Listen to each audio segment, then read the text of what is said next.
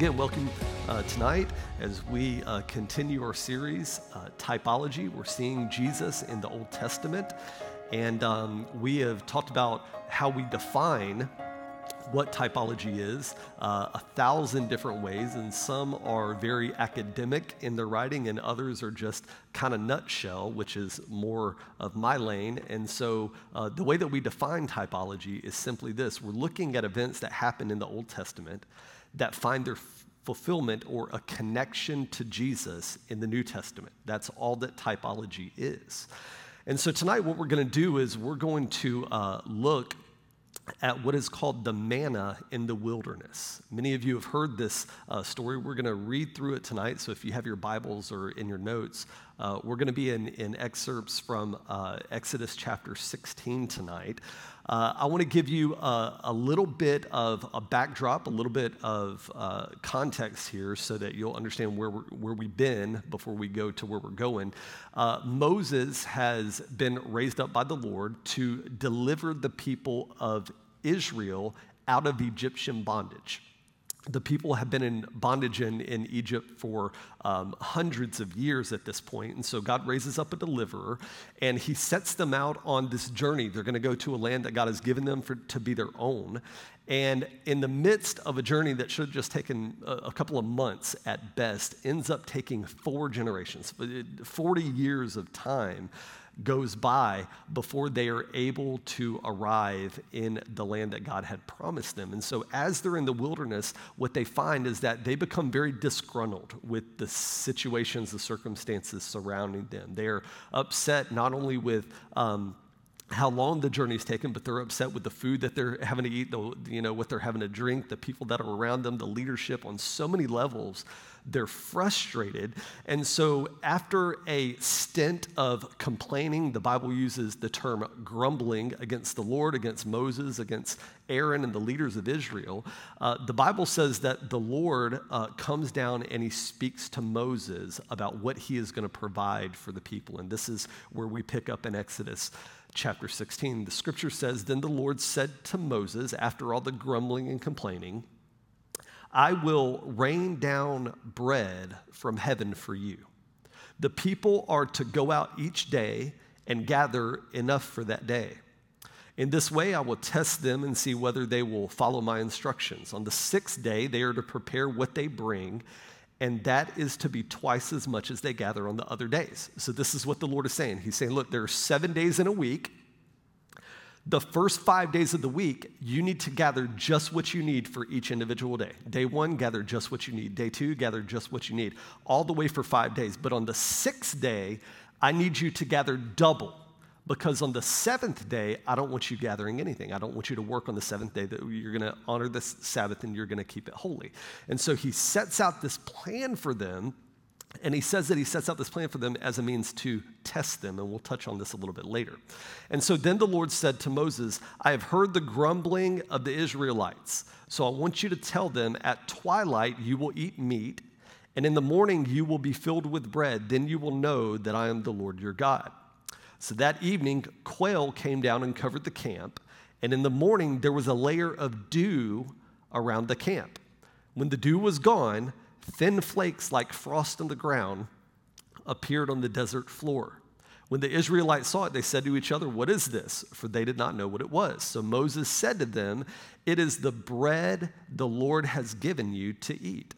Then Moses said to them, "No one is to keep any of it until morning." However, some of them paid no attention to Moses. They kept part of it until morning, but in the morning it was full of maggots and it began to smell. So Moses was angry with them. Then the people of the Lord called the bread manna. It was white like coriander seed and tasted like wafers made with honey.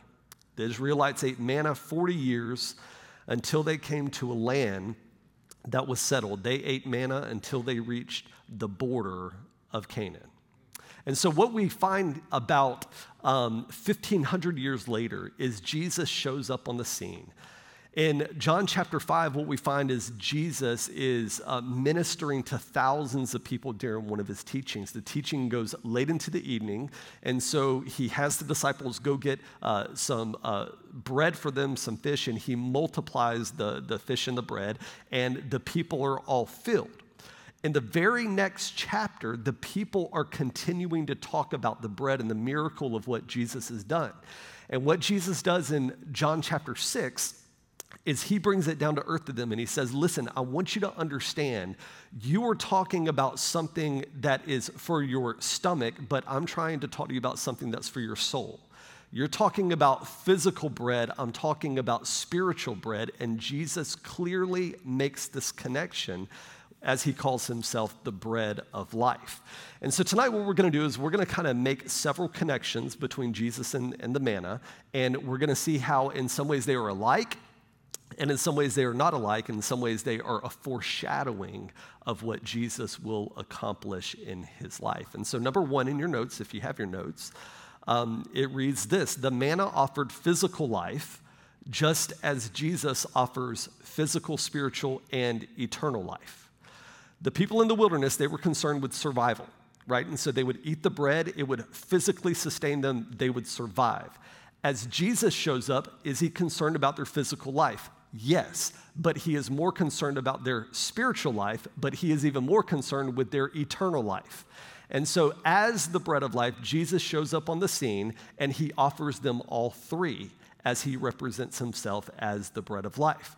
It is kind of like an Exodus 2.0. Right? It's the visual of a people that are trapped in bondage. They are delivered from that bondage, but deliverance from the bondage isn't enough. They still need sustenance for day in, day out life, but even that isn't enough. They need eternal deliverance, and this is what Jesus does. So it's a greater exodus, it's a greater rescue, it's a greater deliverance that he offers to the people as he offers them all three levels of life. Number two in your notes, it reads that the manna came from heaven just as Jesus came from heaven. Now, some of these are going to seem very, very obvious, okay, but if you'll just stick with me, okay, they'll make sense. It'll kind of unfold, and it should make a little bit more sense. Scripturally, in Exodus 16, the Lord clearly speaks, and he says, listen, I am going to send bread from heaven. Well, later in John chapter 6, Jesus has to correct the people because the people keep talking about how Moses caused bread to fall from heaven. And Jesus emphatically corrects them and he says, no, Moses wasn't the one that called bread down from heaven. This was your Father in heaven. And in the same way that God in heaven sent the bread, the manna, he has sent me as the spiritual bread of life. He says, for I have come down from heaven, to heaven from the Father. And so Jesus had to get really specific with the people in John chapter 6. Part of the reason he had to get specific is because in that era of time, in Judea especially, there were Jewish religious leaders that they had taken the word of God and they had taken what we called the oral law of God, which is basically like a commentary about the word of God. But then there was another layer regarding the word of God, and it was like almost what we would consider folklore or expectations, or, this is what I heard about this, or this is what I heard about that. And what the people began to do is they began to take all of these peripheral things and they began to make them as if they were the word of God when in fact they weren't. And so there were several things that were related to the manna that the people in Jesus' culture, they had this expectation of. Like, they had an expectation when Messiah comes, he's going to find this manna that Jeremiah had hidden, thousands of years ago. The Messiah is going to reveal that, and he's going to bring it into the open, and that's how we're going to know he's the Messiah. Well, that's nowhere found in Scripture.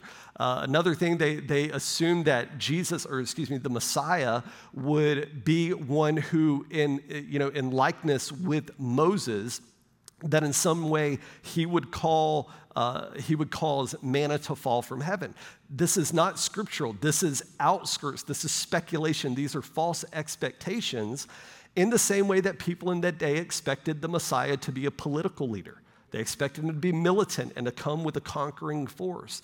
And it wasn't that Scripture did not in some ways allude to a conquering king. It's that they read further into it than what they were intended to read into it. And the same way applies here for this manna. And so Jesus in John chapter 6, he really had to bring some correction or a corrective thinking to them so they understood the difference between manna from heaven and the bread of life from heaven.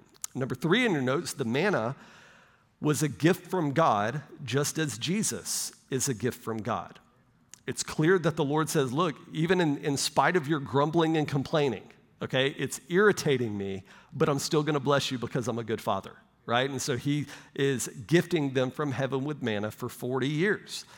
In the same way, we find that Jesus is obviously a gift from God. Ephesians 2, the Apostle Paul, this is what he says. He says, it is by grace you have been saved through faith, and it is not of yourselves. It is the gift of God, not of works, so that anyone could boast. And so again, Jesus is emphasizing, listen, Moses, and Jesus wasn't taking away from Moses. He wasn't dishonoring Moses by any stretch of the imagination, but he was helping the people understand who Moses was and who Moses wasn't. And so Jesus says, look, I understand that you believe all this came, through the hand of Moses, but what you have to understand is that neither the manna nor your salvation comes from the work of any man. It is all a gift. It is unearned. It is the gift and the grace of God that he has given to us. Number 4 in your notes, the manna was not recognized at first, just as Jesus was not recognized at first. So the people see the dew dissipate, and then they see this frosty stuff that's left over. They go to it and they say, what is this? And literally, the Greek, there's a connection in the Greek to the term, what is it? And that is what the word manna means. What is it? And so there's this scene that you have where you have this canopy of this white flaky stuff all over the desert floor. And so the people walk up and they don't know what it is because no human had ever seen it before on the face of the earth. And so they didn't understand what it is. In the very same way as Jesus appears, the people do not recognize him for who he is.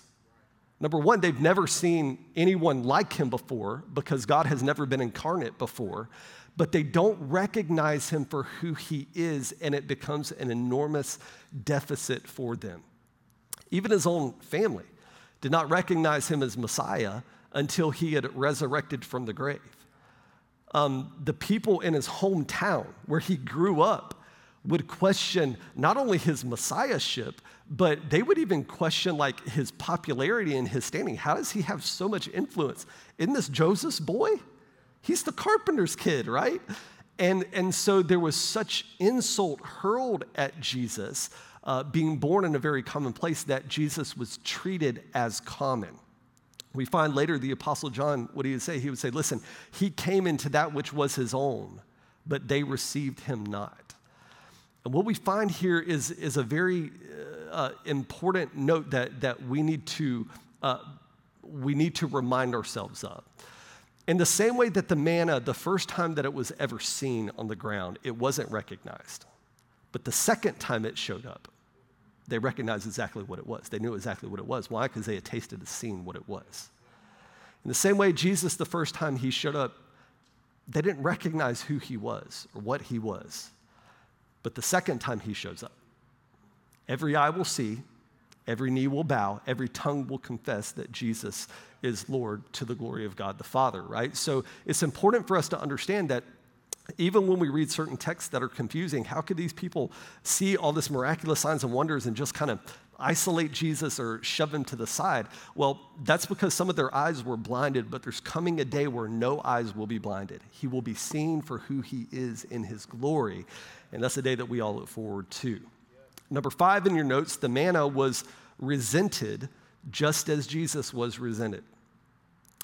It's amazing to me later on when you begin to read the narrative and connect the dots, and later in the book of Numbers, what we find is that the people become so disgruntled. You realize that the number one sin of the people of Israel was not idolatry. It was complaint. It was grumbling, as Scripture calls it. And it wasn't just grumbling against their situation. It wasn't just grumbling against the leader of their situation. It was grumbling against the Lord because they felt that God had put them in the situation. And so even to some of the most finite places, they're frustrated with the Lord. Listen to what Numbers 11:6 says. A committee has come to Moses, and this is what they say. But now we have lost our appetite. We never see anything but this manna. They are frustrated with the blessing of the Lord. You realize the day before God shows up with manna, they're wondering how they're going to survive. They're just wondering, are my babies going to eat tomorrow? That's all they're consumed with.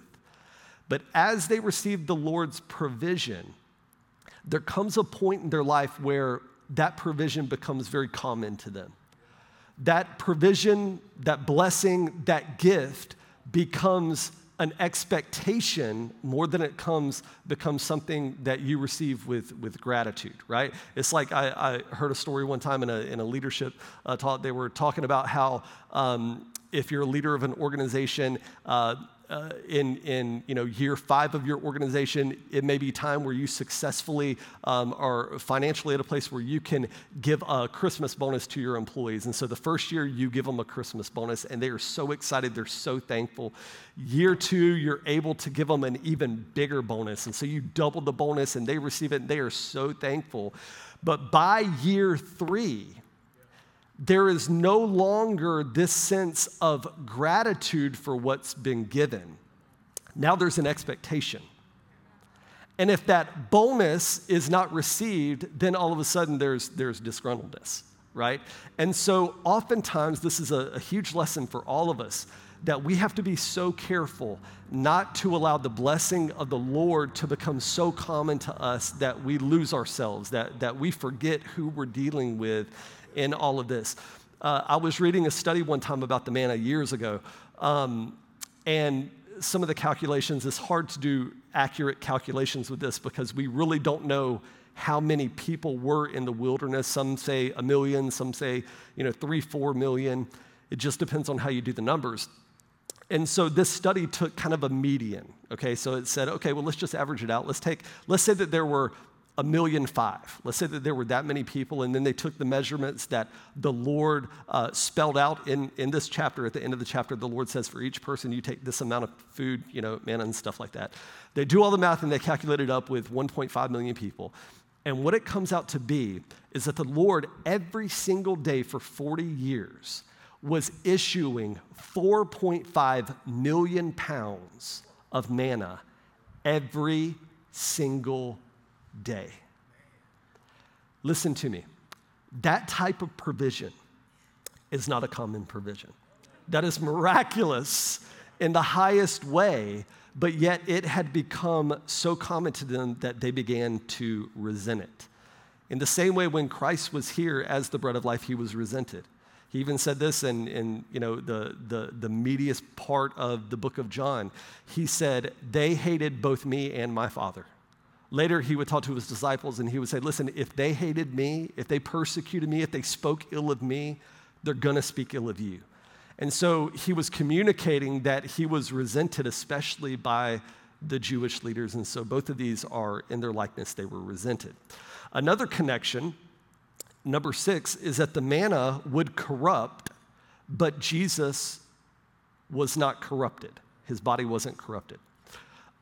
We see where the manna, the Lord said, look, if you take today's portion and you eat some and you save the rest for tomorrow, when you wake up, that bread is not going to be good. And that is exactly what happened. They woke up the next day. There were maggots inside of the manna. It smelled disgusting. It was all of this stuff. And so the manna was corrupted.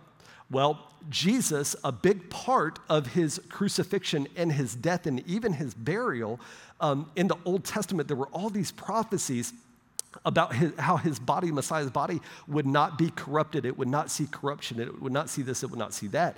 And what we find in John's gospel is the fulfillment of all this. You remember as Jesus hangs on the cross, he dies, There's an earthquake, there's all this stuff. The soldiers go, and to expedite the death of the 3 individuals, they would break their legs so that they would asphyxiate quicker, and so they would die quicker. And so they did it to the outer 2 thieves, but when they came to Jesus, they saw that his life had already been taken.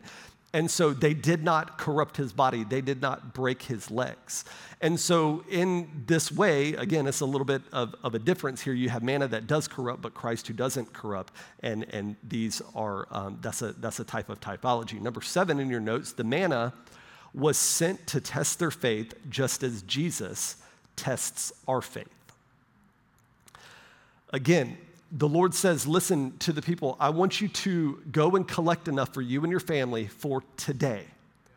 And the reason I'm doing this is to test your faith so that you will trust me for tomorrow. Man, I'm telling you, as miraculous of a provision as that is, that we have talked about and I have accentuated, as miraculous and amazing as it is, these people were literally living day by day for their sustenance. They couldn't collect food. We got canned food that we've had in our cabinet for 5 years. They couldn't do stuff like that. They couldn't pack it away in the fanny pack. They had to eat for today. I've heard, there have been times I've lived paycheck to paycheck. That's a struggle. But there is a big difference of living paycheck to paycheck and day to day. Very big difference. And these people were living from day to day. But it was the Lord's doing because he wanted to increase their trust in him. This is the way that he would test. The Lord tests our faith all through Scripture. You can see so many times the Lord, one of the most profound scriptures, I think, is in Genesis 22, I think, where the simple sentence, it's like, just a few words. It says, and God tested Abraham. It's like the most sobering, no explanation, no Abraham did this and this is why I'm testing him. Nothing, it's just God tested Abraham. But what you find as you read Scripture and as you live, as you walk with the Spirit of God, what we find is that when we are tested, there's a purpose behind the testing. There's a fruitfulness that God is after in us that can't be manifested without pushing us in our faith. A couple of years ago when I was in a master's program, I had never had a professor that would give us exams online. And I'm like in a master's program, you're writing papers and all this kind of stuff. And this guy shows up, and he's a renowned professor at the university, and I'd heard all this stuff about him, and I see where we have like 6 exams back to back to back, and I'm like, man, this is cake. This is easy A's, right? And then I opened the exam. And I'm telling you right now, I would have rather written 10 pages per exam than taken those dadgum exams. They were open book. You could use your laptops, but they were the most difficult exams I had ever taken. And I'm talking about multiple choice. Multiple choice. It was the hardest things I rather would have written. What I learned through that process was this. I couldn't understand, Pastor Glenn and I were in the same course together. And what I could never understand was this. It was so frustrating. I said, why does he have to make it this difficult? I would always ask, why is he making it so difficult? But on the other side of that course, what I found is that I didn't, the exam pushed me out to here, where I was having to do things here and research and do all this stuff out to here. And what I found is that I didn't grow to there. My knowledge base didn't increase all the way out here, but it did increase. It didn't go from here to here, but it did go from here to here. And even though there are times when God will test our faith, he sometimes will push us to utilize our faith in a place that we can't sustain our faith. We were never intended to live in that moment, but God will oftentimes stretch us here so that we can begin to live here. Does that make sense? And so in the same way, the manna, this was the Lord testing the people, he wasn't being punitive. He wasn't doing it out of frustration. He was doing it to get everything he could out of them. And that's the same that he does for us. Number 8 in your notes, and we got to hurry here. Number 8 in your notes, the manna was for Israel, yet Jesus is for all. There is this gross misconception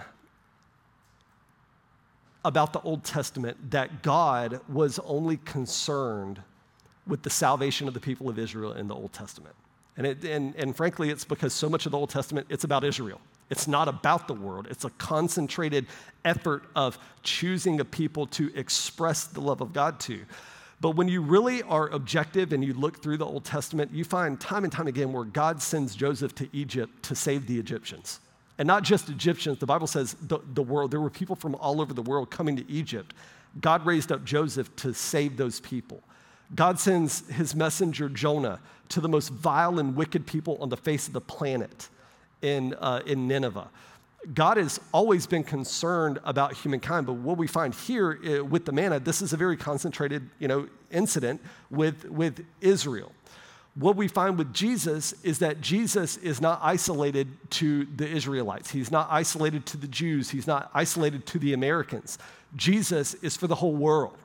And so what you find when you shift a little bit from the Old Testament to the New, what you find is a different type of concentration. It's as if God was magnified on the Israelite people. He was going to do something through them, but he had to concentrate through them so that he could spread everything out as we approach the New Testament. So it's not that God now loves the world more than he ever did. The Bible makes it clear the plan of salvation was before the creation of the world, and for God so loved the world that he gave his only begotten son. He is the Savior of the world. And so even though the manna was just for Israel, Jesus is for the world, and both were for their salvation. Number 9, the manna was the fulfillment of a promise, just as Jesus was the fulfillment of a promise. Now, granted, the promises that the Lord made with the manna were like in a 12-hour time frame, okay? But the promises that were made of the Messiah were like 1,200 years, okay? So I understand that there is a difference here, but there's still promises. It makes no difference if I say, Pastor Justin, I will give you a ride home when we end service, or if I say, Pastor Justin, in 2 years from now, I'm going to give you a ride home on August 3rd, whatever the year is. There's no difference. There's still a promise. The difference is, will I fulfill those promises? And the Lord was faithful to fulfill the promises with the manna, just as he is faithful to fulfill the promise with Christ Jesus.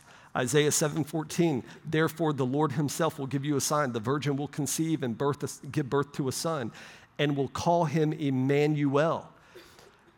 More than 300 prophecies of the Old Testament were promised about the coming Messiah. I mean, major things, world-shaking things, but also very, very minor things. It's incredible when you begin to look at the minute details, and then you look at the mega details and how specific the 30 pieces of silver, that he would be pierced, that his bones wouldn't be crushed, that his body wouldn't be corrupted, that he would use a borrowed tomb. Even kind of poetically, where Jesus is born is the town of Bethlehem. The word Bethlehem, what it literally means is the house of bread, as Jesus calls himself the bread of life. He comes from the house of bread. And so you see all of these prophetic declarations all through the Old Testament, and they find their fulfillment of the promise in the life of Jesus. Number 10 in your notes, the manna was available during a window of opportunity, just as Jesus is available during a window of opportunity. Scripture says that whatever manna they did not collect, it would melt away. Now, the next day there would be more, but there was a window of opportunity every single day where you could collect the manna and you could knead it into bread that you could eat. It would melt away. So there was a very limited window of opportunity every day to receive the manna. And whether or not we like to hear this or not, there is a limited window of opportunity when it comes to receiving salvation from the Son of God. Hebrews 9:27 reminds us that people are destined to die once, and after that is the judgment. Our lives, the scripture says, are like vapors. They're fleeting.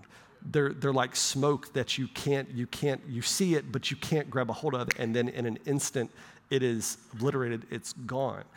We're reminded over and over again, and even in our own lives as we watch people pass through life, we're reminded that the gospel is for this era of time, and it does not extend beyond this moment in time. And so there is a window of opportunity for both of these things.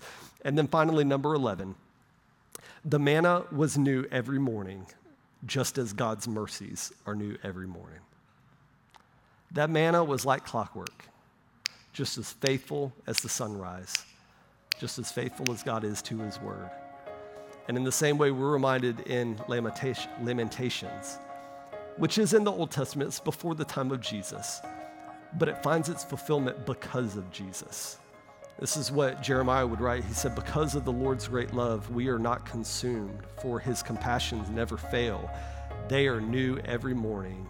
Great is your faithfulness. And we praise God that Jesus is the bread of life. He is the true manna from heaven. Amen.